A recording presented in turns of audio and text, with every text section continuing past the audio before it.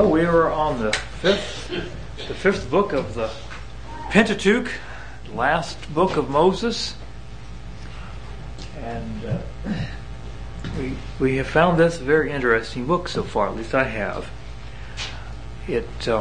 What does the word Deuteronomy mean? Second law.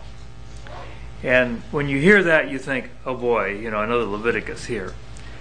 And it certainly has some things in it that do remind us of Leviticus, but it's a very different book, really. The book is mostly a series of speeches that Moses gave to the people when? Well, shortly before they were actually entered. Yeah, just before they crossed the Jordan into the land. And why didn't Moses wait until after they crossed the Jordan to give them the speeches? Couldn't talk that loud. He wasn't going to be there, and he brought that up. He was pretty sad about that. In these addresses, especially in these first few chapters, we really get the heart of Moses, what he cares about, what he's concerned about. He loves God. He loves these people. And he's really concerned for them. He's quite concerned. Last week we did his first address, which covers the first 4 chapters, and we got into his second address. There's 3 addresses, and then there's a few other stories at the very end of the book. Let's just do a quick review here of his first address. We're not going to. We've already finished it, but it's worth just looking at again.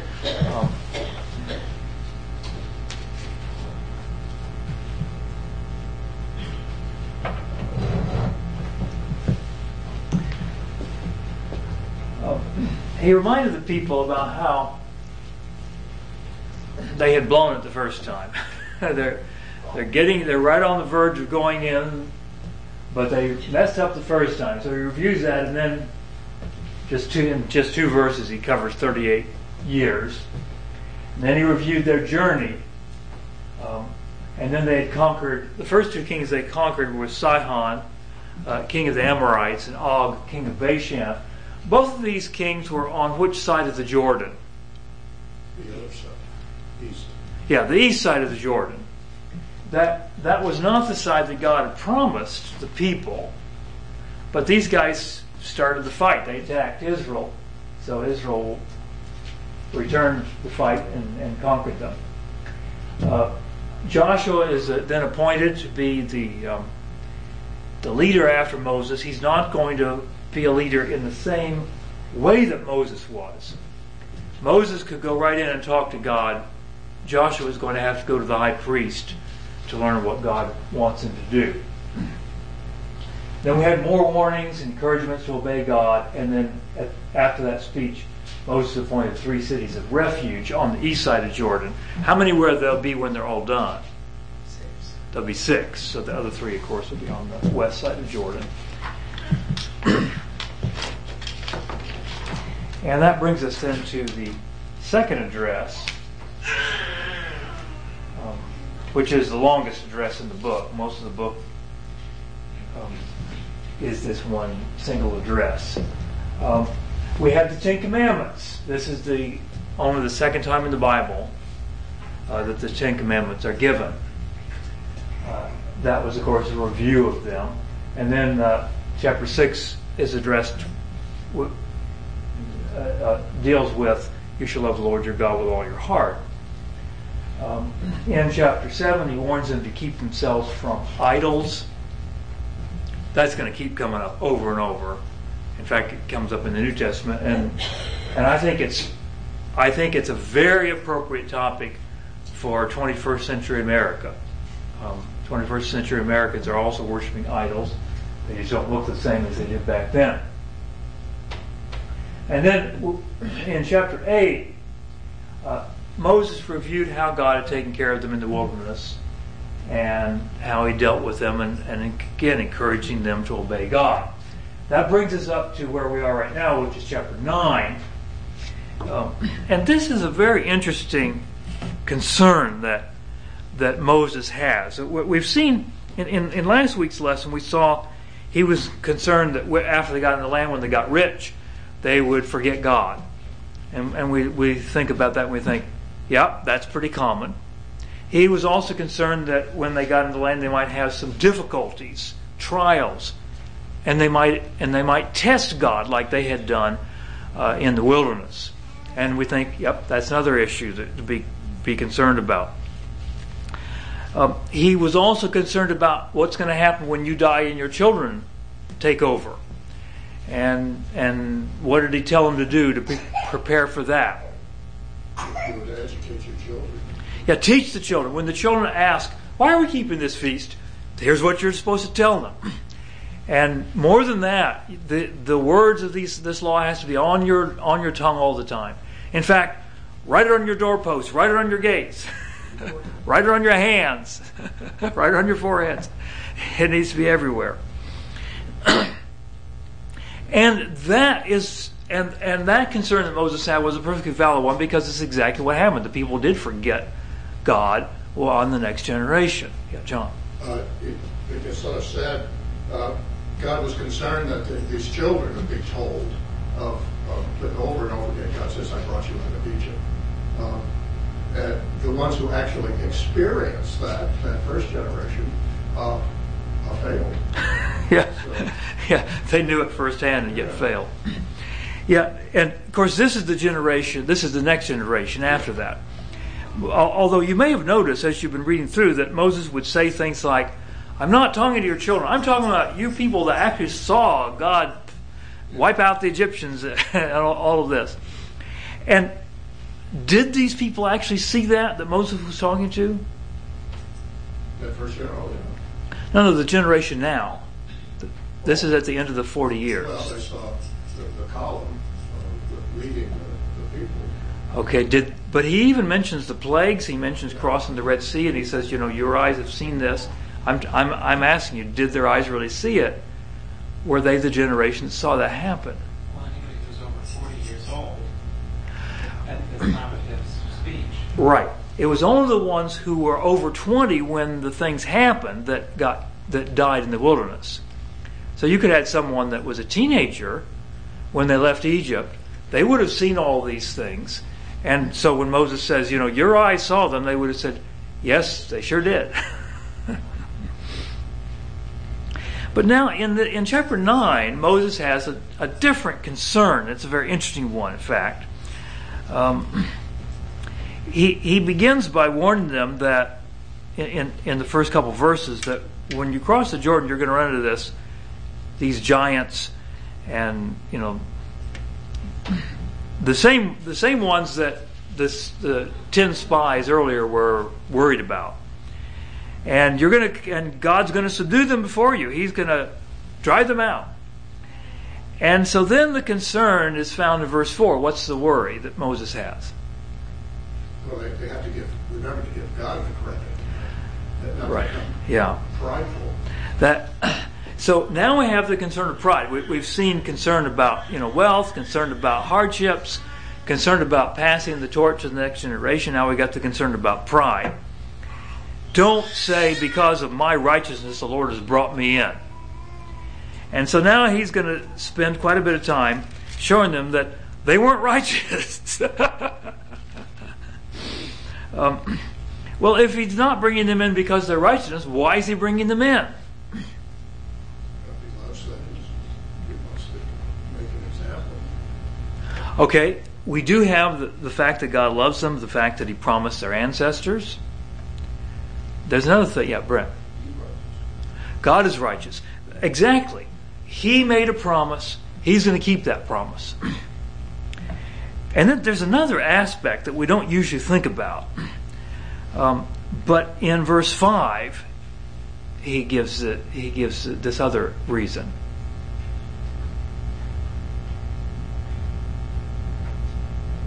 In Matthew. The other nations are wicked. So he's just using Israel to punish these other nations. Right. Yeah.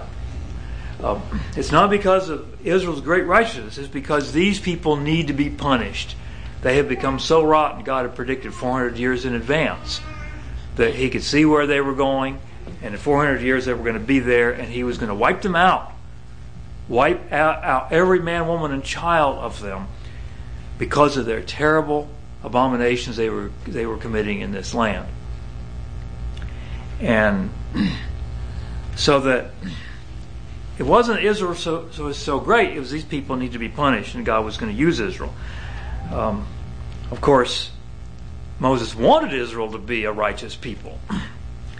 But he reviews their history, and they haven't done a good job of that so far. He starts with a story starting in verse 8. What do we call this story? It's of course found in Exodus, but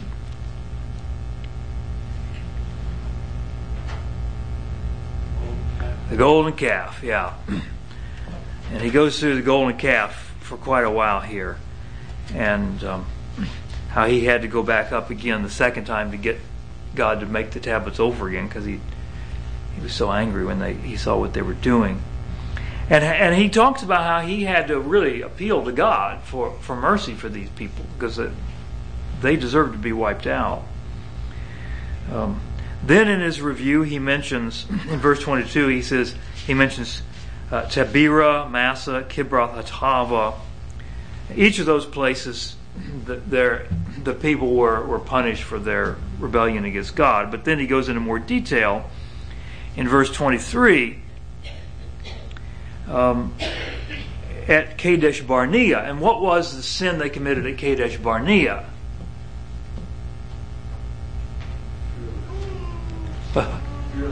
Fear of the big people, that's right.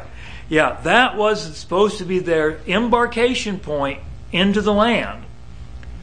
But instead, they sent the spies, and the spies talked them out of going in. And so he talks about in verse 25 how he had to pray to God some more, and begged him not to wipe these people out. Now, actually, I think the praying in verse 25 was after the golden calf incident. Moses kind of combining all these different things as examples of their unrighteousness and unworthiness to consider themselves, wow, we're so great, that's why we're conquering these people. But what Moses is worried about in this chapter is very common human behavior. And in the days of Jesus, the major problem he had to face with the Pharisees was exactly what Moses warned about in this chapter here. It was pride. They considered themselves righteous, and all these good things were happening to them because of their righteousness. And it wasn't true in Moses' day, and it wasn't true in Jesus' day. And it's not true in our day, even though it's still a very serious danger that pride will take over our lives as well. So then in the next two chapters, chapters 10 and 11, we've titled this as More Encouragements to Obey God. He continues his story about how, we're in Deuteronomy chapter 10. He continues his story about how he went back up on the mountain the second time and got the Ten Commandments again.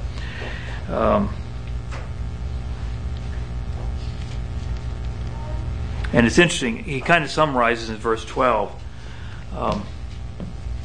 Now, Israel, what does the Lord your God require from you but to fear the Lord your God, to walk in his ways and love him, and to serve the Lord your God with all your heart and with all your soul?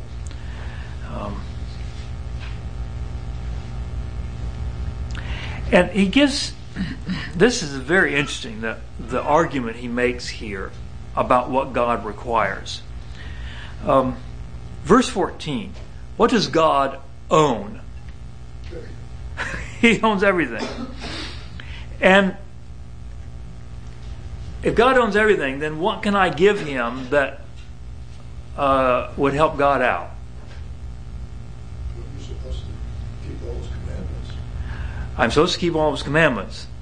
Does that help God out?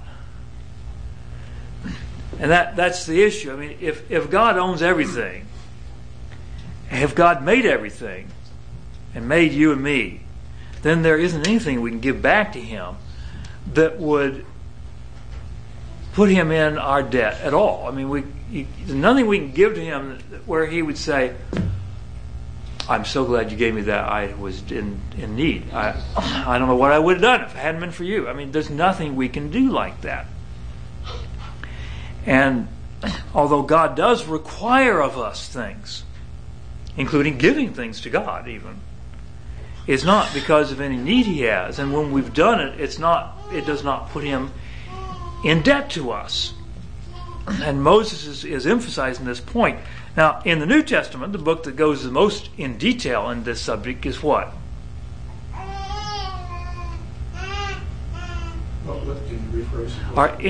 We're talking about how there's nothing we can do to put God into our debt. In the New Testament, there's a whole book that deals heavily with this one topic. Romans? Yeah, the book of Romans. That's right. Paul emphasizes the fact that we're saved by grace, not by works. And if we were saved by works, Paul says, we will be putting God into our debt. And clearly that's never going to happen. Never has happened, never will happen. And Moses is discussing that same point way back in the book of Deuteronomy.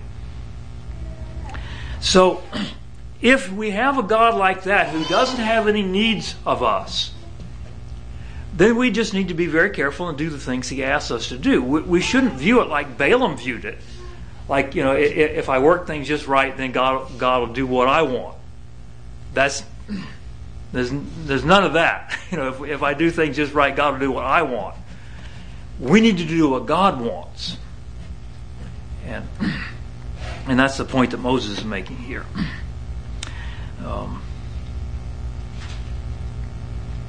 So, chapter 11, you shall therefore love the Lord your God and always keep his charge, his statutes, his ordinances, and his commandments.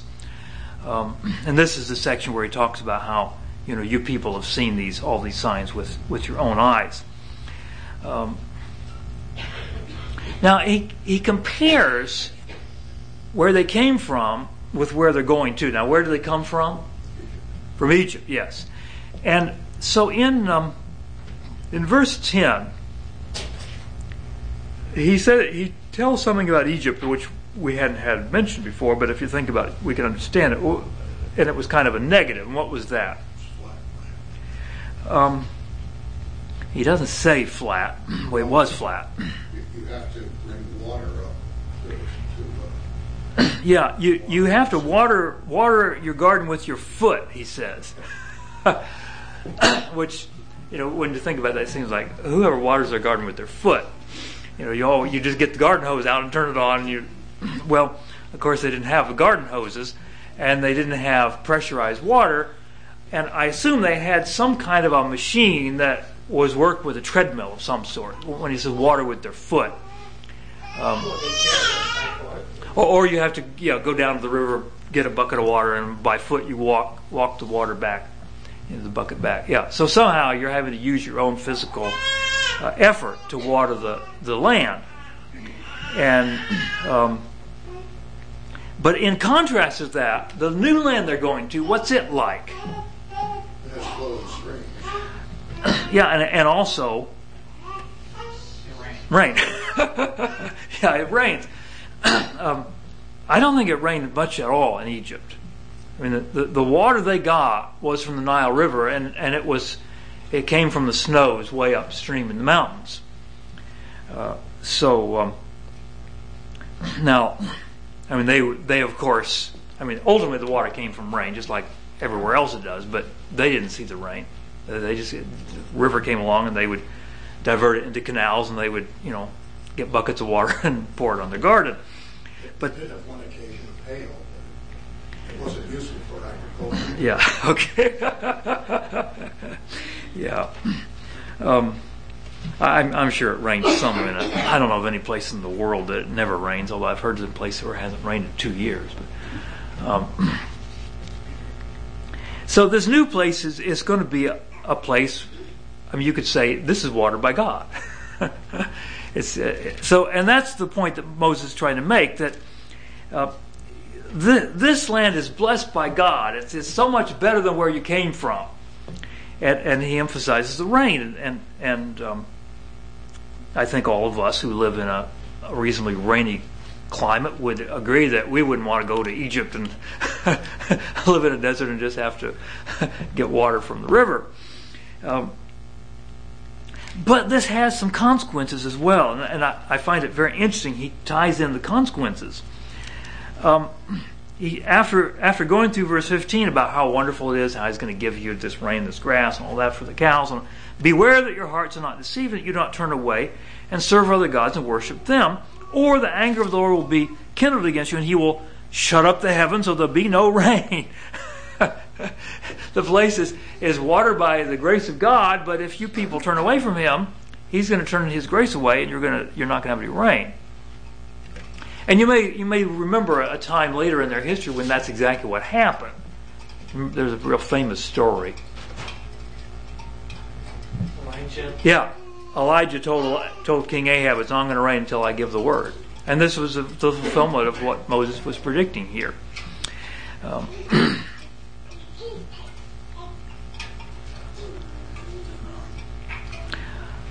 All right, so then the next section of this address, chapter 12 to 26, various laws.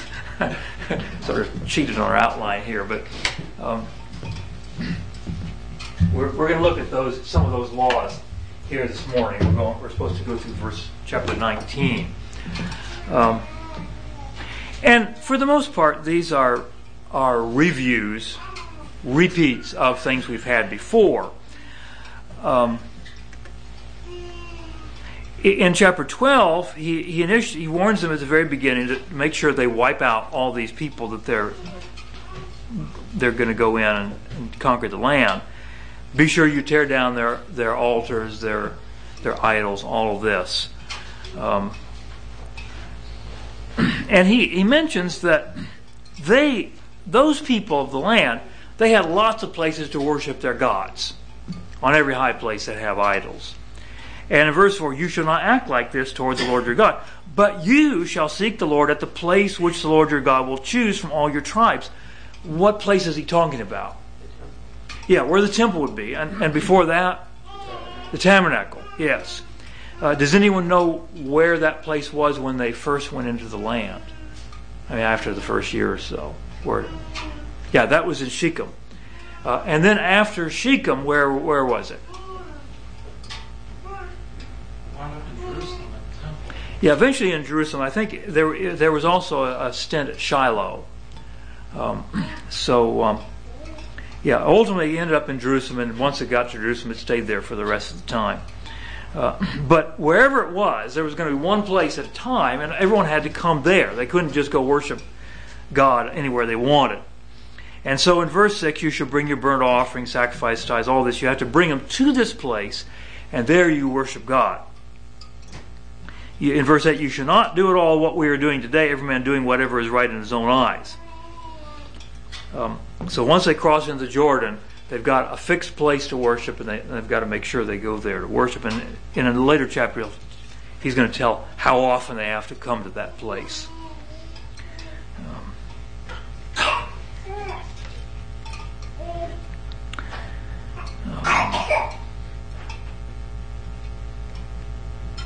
The rest of this chapter, we've had most of these commandments before when we did the book of Leviticus. Chapter 13, he warns about a prophet or a dreamer of dreams who gives a sign or a wonder. What happens? Does the sign or the wonder come to pass? It does. But he's still not a true prophet, is he? Because what's he want them to do? Worship other gods. Yeah. And what do they need to do about that? Take them out. Yeah, he's going to be put to death. Now, Moses doesn't go into detail about whether this is a real sign, a real miracle, or just a deception. My assumption is it's a deception. I don't see any evidence anywhere in the Bible where God gives Satan or Satan's workers the ability to work true signs. But there are plenty of times when people down through the ages have worked out various tricks to deceive people, and those priests of the idols back in those days had various tricks that they would do. That we read about them today. You may recall when Elijah said, the God that sends fire, that's the true God. Apparently, some of those priests back then had ways of faking a fire. They had a way of designing their altar so that it would seem to spontaneously start a fire, and that would impress people. And of course, you remember that Elijah dumped water on his altar beforehand, so that there wouldn't be any suspicion of tricks like that. Well, we have to be aware that, given that people are going to do these tricks, we've also got to look at what are they teaching. And if they come along and start teaching the very opposite of what we know to be true, then we should not be diverted by these signs and things. And in addition to prophets like that, in verse 6, there could even be your own relatives that are trying to get you to worship some other god. What should you do if it's your own son or daughter? The same thing. That we had to be very careful. Remember what Jesus said. He who loves father or mother more than me is not worthy of me. Well, that goes way back to this time. What happens if there's a whole city that goes after this in Israel? Yeah, wipe out that whole city. So he covers various ways that idolatry might be introduced. In every case, it has to be dealt with very severely. In chapter 14, then, he's continued to talk about the difference between these people and the people of the land that they're going into. And this matter of clean and unclean animals is one of these things. We talked about this at some length in the book of Leviticus. And I don't think there's anything new in this chapter about that. Just a reminder, you are the people of God. You've got to be holy. You've got to be separate. Don't eat these unclean animals. In chapter 15, there's a special year that he talks about. We have a certain term for this year. What is that term? Yeah, the sabbatical year. It comes about every how many years? 7. Every 7 years, yes. And from the book of Leviticus, we know what were they not supposed to do during that year. Yeah, they didn't plant crops or harvest crops. The land got a rest. In this chapter, we learn one more thing, that there's a remission of debts for this year.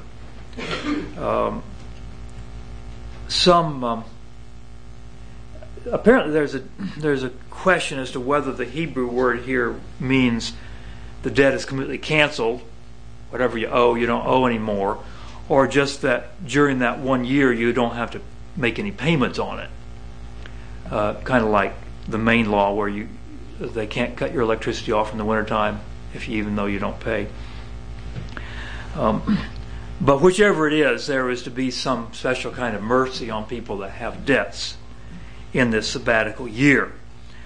Now there's another year that's not talked about in this chapter. It comes even less frequently than the sabbatical year. And what is that? The year of Jubilee.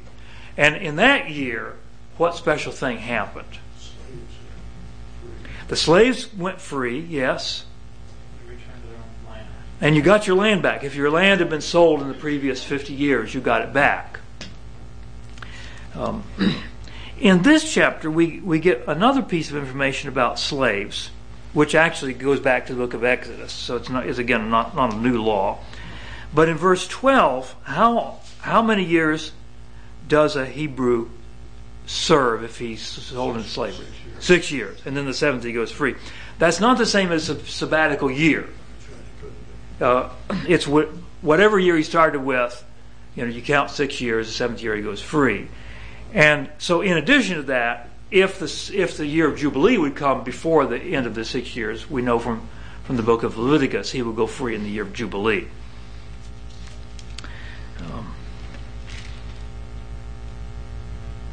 Then in chapter 16, we have a list of the major feasts. And by major feast, I mean feasts where every male was required to go to the tabernacle for the worship. Eventually that was, of course, Jerusalem. How many feasts are there like that where there were 3 feasts, that's right, 3 feasts every year that the males would have to go to Jerusalem eventually, we know Jerusalem, for the worship. Of course, I don't think Jerusalem is mentioned at all in the book of Deuteronomy. But starting with the first month, what's the first of those feasts? The Passover, which immediately leads into another feast that, Feast of Unleavened Bread. And those are considered together here. That's one of the 3 because of course you're not going to travel to Jerusalem for the Passover and then go back home the next day and then come back because the next day is the beginning of the Feast of Unleavened Bread. So here we learn that the Passover itself must be sacrificed at the tabernacle. Now that wasn't, of course, the case in Egypt because they didn't have the tabernacle. Each person sacrificed the Passover at their own house. But here you sacrifice it at the tabernacle. In Jesus' day, of course, it was at the temple. And in verse 5, you are not allowed to sacrifice a Passover in any of your towns. It has to be at the place the Lord established. Then the second of the 3 feasts takes place when? 7 weeks from the time you begin to put the sickle to the stand. Yeah. Now, 7 weeks from a little feast that isn't even mentioned in this chapter, which is the waving of the sheaf. It took place on the day after the Sabbath of that week, of the Passover week. So 7 weeks after that, what is the name of this new feast? Feast of Weeks. Feast of Weeks. Also known as Pentecost. And also known as Feast of the Harvest. I don't know if that's here or not, but it's also known as that because it marked the end of the wheat and the barley harvests. Of course, they had 2 harvests. Yes, they did. The spring harvest, this is the spring harvest we're talking about, was the grain harvest. The fall harvest was the fruit harvest, especially the grapes. And then the third feast is in verse 13. And what is that one? Feast of Booths, which is the one I'm sure the kids liked the most because you got to camp out for a week for that feast. And what? Eat a lot. Well, of course, it was at the end of the harvest, and it is a feast. So, what do you do at a feast? You feast. He did not mention the Day of Atonement, which takes place shortly before the Feast of Booths. And although there were a few days in between, and I don't know whether it appears to me that they weren't all required to be there for the Day of Atonement.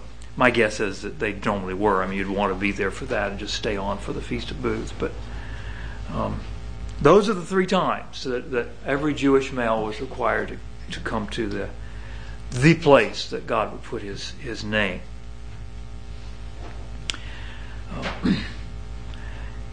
All right. Again, just going, chapter 17 is more laws. I don't know that they're in any particular order.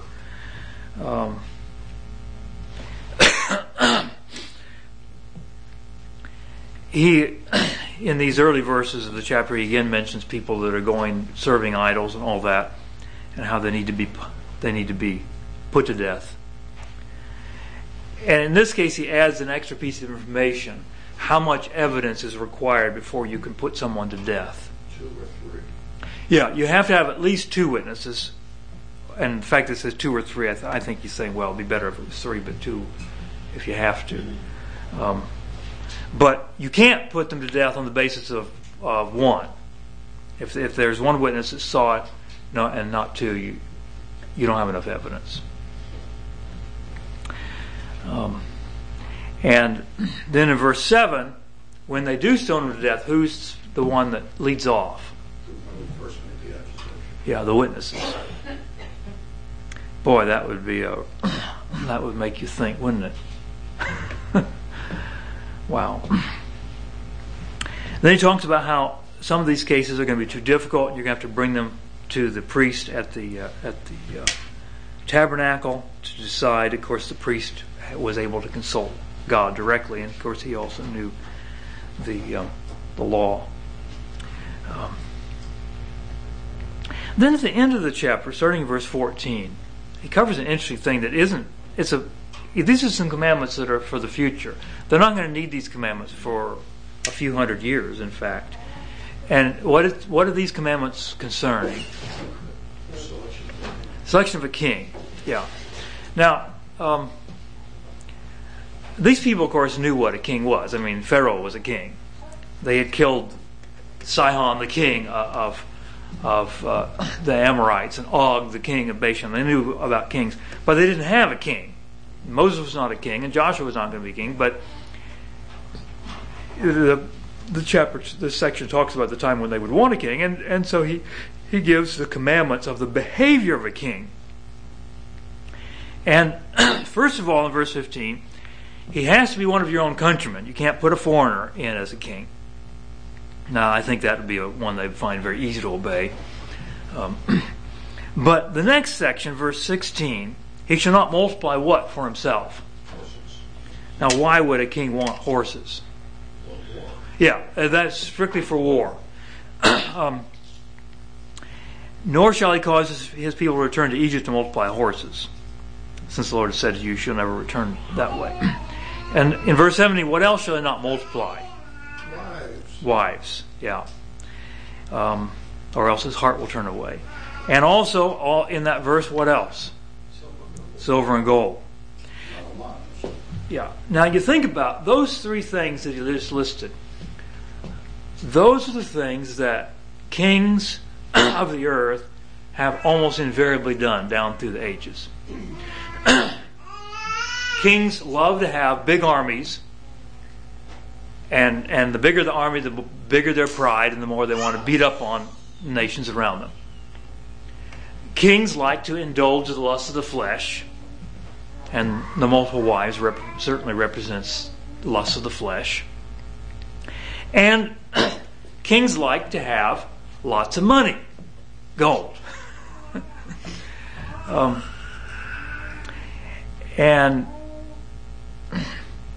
one commentator I was reading made the observation that to the extent that a king in any age, to the extent that a king has obeyed these warnings, to that extent he's been a successful king.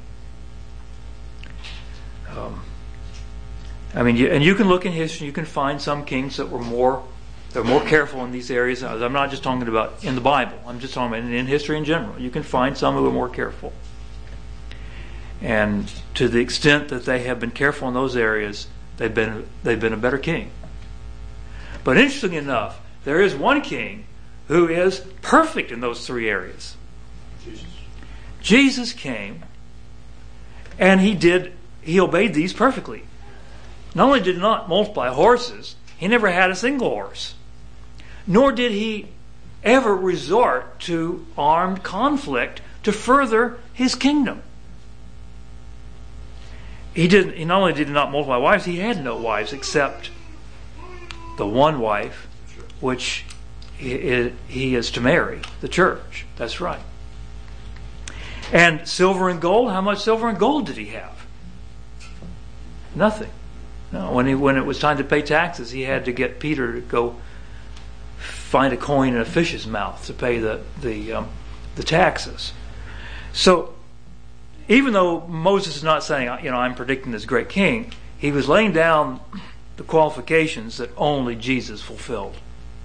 Only Jesus fulfilled. The two greatest kings that you can think about in the Old Testament were David and Solomon. And neither of them obeyed these commandments.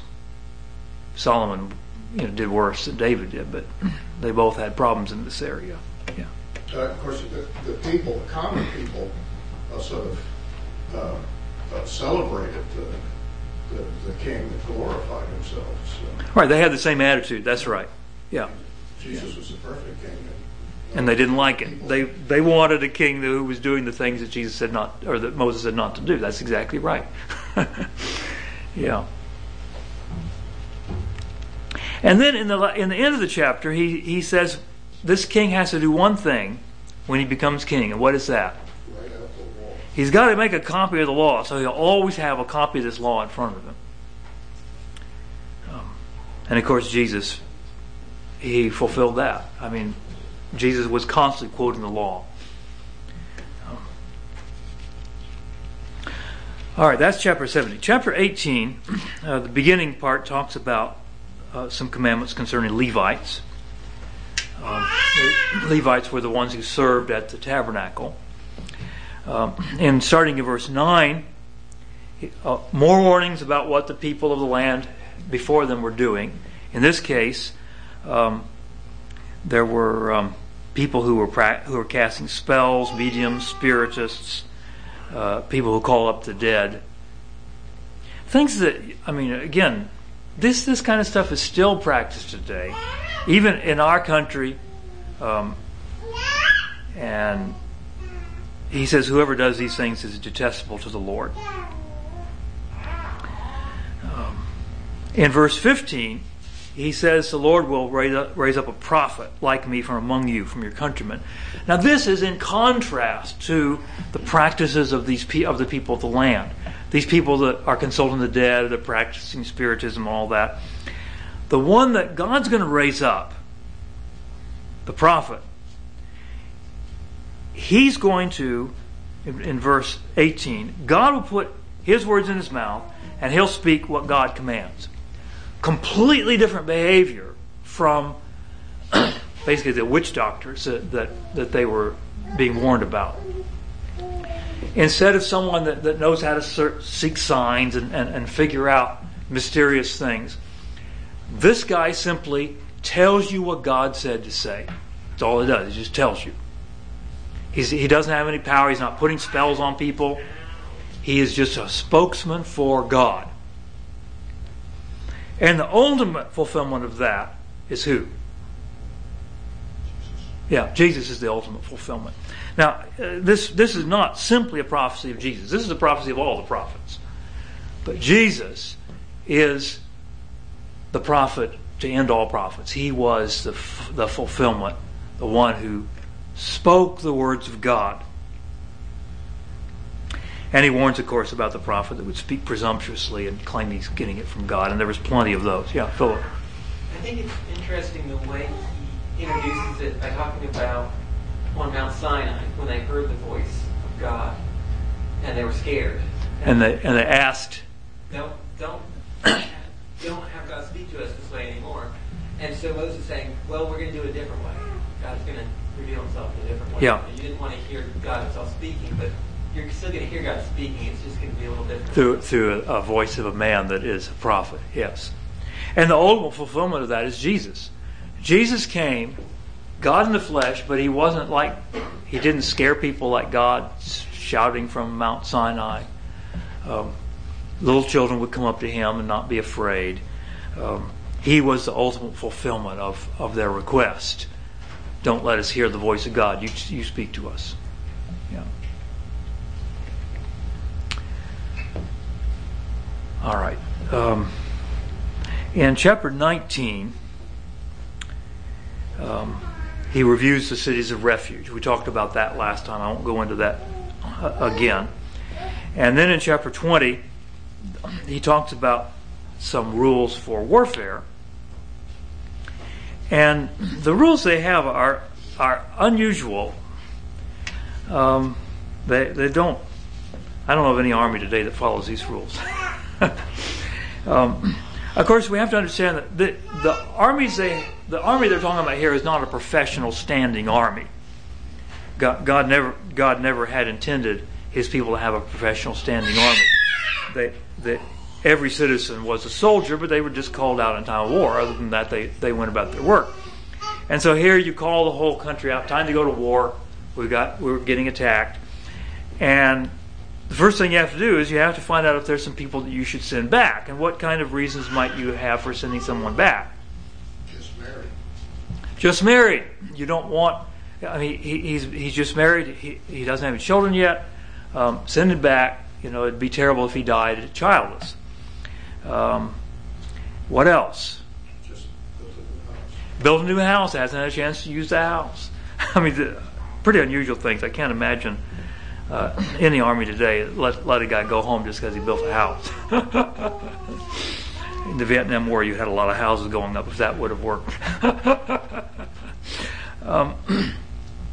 And then in verse 8, very unusual. What's this one? Don't want to go. Who's the one that's afraid?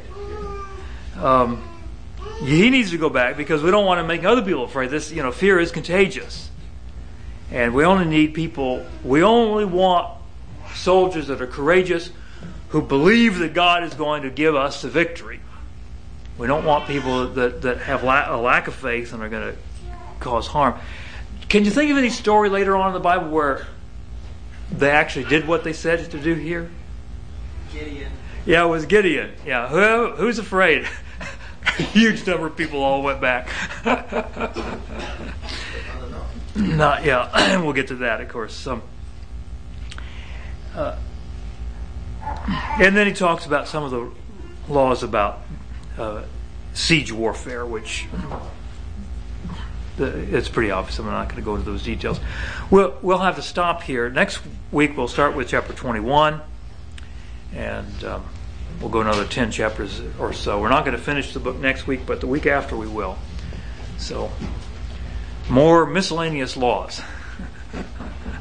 All right, I appreciate everyone's help this morning.